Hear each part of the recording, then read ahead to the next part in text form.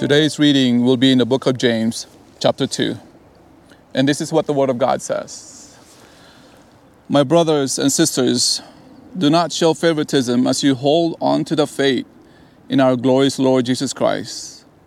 For if someone comes into your meeting wearing a gold ring and dressed in fine clothes, and a poor person dressed in filthy clothes also comes in, if you look with favor on the one wearing the fine clothes and say, "Sit here in a good place," and yet you say to the poor person, "Stand over there," or "Sit here on the floor by my footstool," haven't you made distinctions among yourselves and become judges with evil thoughts? Listen, my dear brothers and sisters. Didn't God choose the poor in this world to be rich in faith and heirs of the kingdom that He has promised to those who love Him?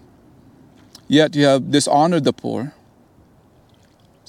Do not the rich oppress you and drag you into court?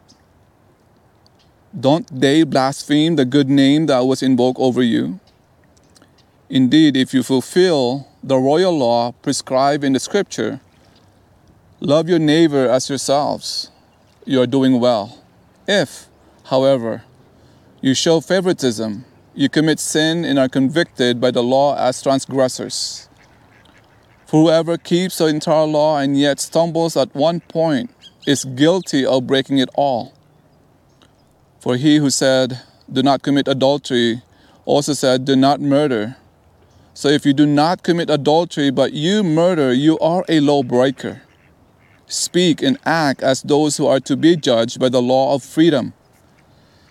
For judgment is without mercy to the one who has not shown mercy. Mercy triumphs over judgment. What good is it, my brothers and sisters, if someone claims to have faith but does not have works? Can such faith save him? If a brother or sister is without clothes and lacks daily food, and one of you says to them, "Go in peace, stay warm and be well fed," but you don't give them what the body needs, what good is it? In the same way, faith, if it does not have works, is dead by itself. But someone will say, "You have faith and I have works. Show me your faith without works, and I will show you faith by my works." You believe that God is one. Good. Even the demons believe and they shudder. Senseless person, are you willing to learn that faith without works is useless?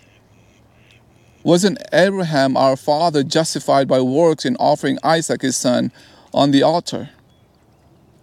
You see that faith was active together with his works, and by works, faith was made complete.